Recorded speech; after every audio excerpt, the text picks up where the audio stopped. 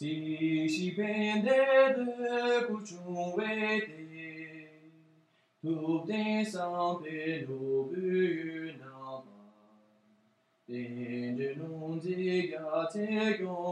This is the breaking news from Tibet.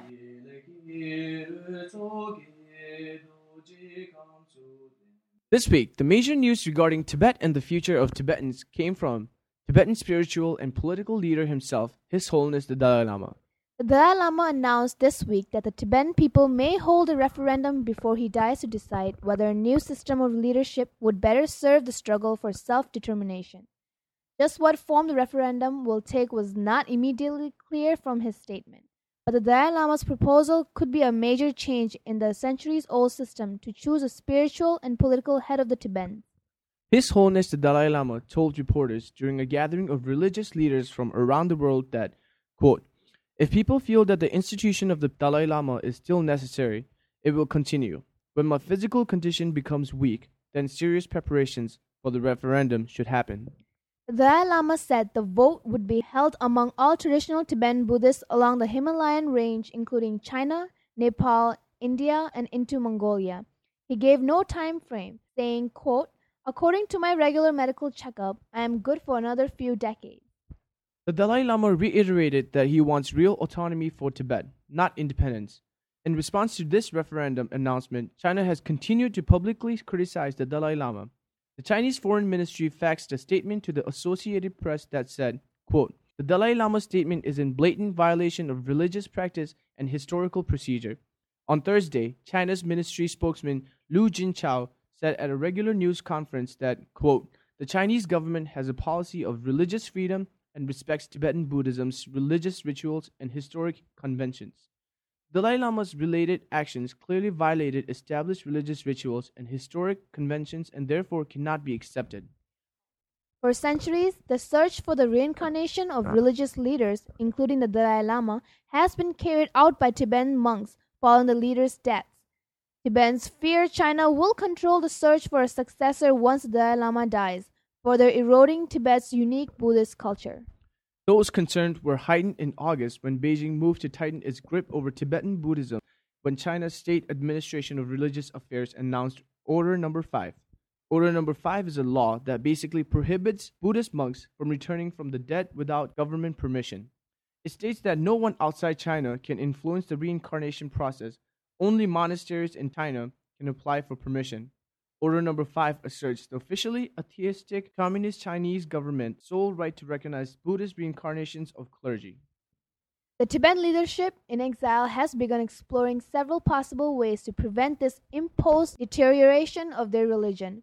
First, a referendum would be held to decide if Tibetan Buddhists want to continue with the Dalai Lama system. If they did, the Dalai Lama said he would either be reincarnated after his death outside China, or he would choose a new Dalai Lama before he died. The Dalai Lama said in an interview restricted to 3 journalists, quote, "The very purpose of reincarnation is to carry out the tasks of the previous life that are not yet achieved. If I die while we are still refugees, my reincarnation logically will come outside Tibet, who will carry out the work I started." The Dalai Lama has considered having senior lamas follow Vatican conclave practice and elect one of their number to succeed him. Even though he has talked of a public referendum to decide whether to do away with the institution of Dalai Lamas altogether, his spokesman was quick to point out that the idea was not for a general vote to choose his successor. The Tibetan spiritual leader also raised the possibility of naming a new Dalai Lama while he was still alive. It may appear to go against centuries of tradition in which high-ranking monks choose their reincarnation, but also heads of plans by China's ruling Communist Party to select the new Dalai Lama. He said there was a precedent of one incarnation being named while the other was still alive. The Dalai Lama said one of his teachers, Lama Tongye Chinche, was recognized as a reincarnated Lama while his predecessor was still alive. The Dalai Lama also told reporters, quote, "China of course will appoint someone else." However, the Dalai Lama acknowledged that the Tibetan exile leadership had not yet decided exactly what course to follow. The Dalai Lama, who has worked to make the Tibetan exile leadership more democratic, acknowledged his death would be difficult for many Tibetans. He said, quote, "If I die today, there will be some setback to the Tibetan struggle, but the Tibetan spirit will not go away with my death. Yesterday, the Chinese news agency Xinhua reported that rioters in Chinese-ruled Tibet destroyed shops and government offices following a dispute between Buddhist monks and a local shopkeeper. 7 people were arrested in the November 28th clashes. Xinhua reports that among those held were 2 monks accused of robbing a motorcycle maintenance shop on November 19th in the town of Pengar and 5 others for fanning the riot the day after the monks' arrest. Xinhua gave no reason for the 8-day delay in reporting the riot. Pengar is remote, about 190 miles northeast of Tibet's capital, Lhasa, and disturbances in the often restive Himalayan region are deemed politically sensitive by the communist government. The Associated Press reports that calls to the government offices in Biru, the county seat, went unanswered. A man who picked up the phone at the Biru County Police Headquarters refused to discuss the incident and hung up without giving his name. According to Xinhua account, about 190 people, including some monks, gathered outside local government headquarters to demand the release of those arrested. The crowd then, quote, destroyed shops and government facilities. Xinzhao also said that authorities were searching for a 3rd monk accused of taking part in the alleged November 19th robbery. The unrest is the latest sign of social tensions in Tibet, where a heavy-handed security presence and growing numbers of Chinese migrants have stirred resentment among the Tibetan majority. In August, large protests broke out in Sichuan province, previously the Tibetan region of Kham, after authorities arrested a man, Rungye Adak, who mounted the stage at a horse racing festival and led the crowd in chanting slogans calling for the return of Dalai Lama.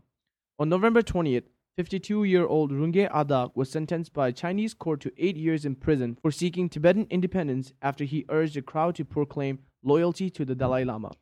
Xinhua did not identify those detained or provide details on the alleged robbery, although it appeared to illustrate common disputes over money exacerbated by language and culture differences. Xinhua said crowds were, quote, persuaded to return home later the same day by government workers. Xinhua also cited local government officials as saying, quote, the local social order is stable.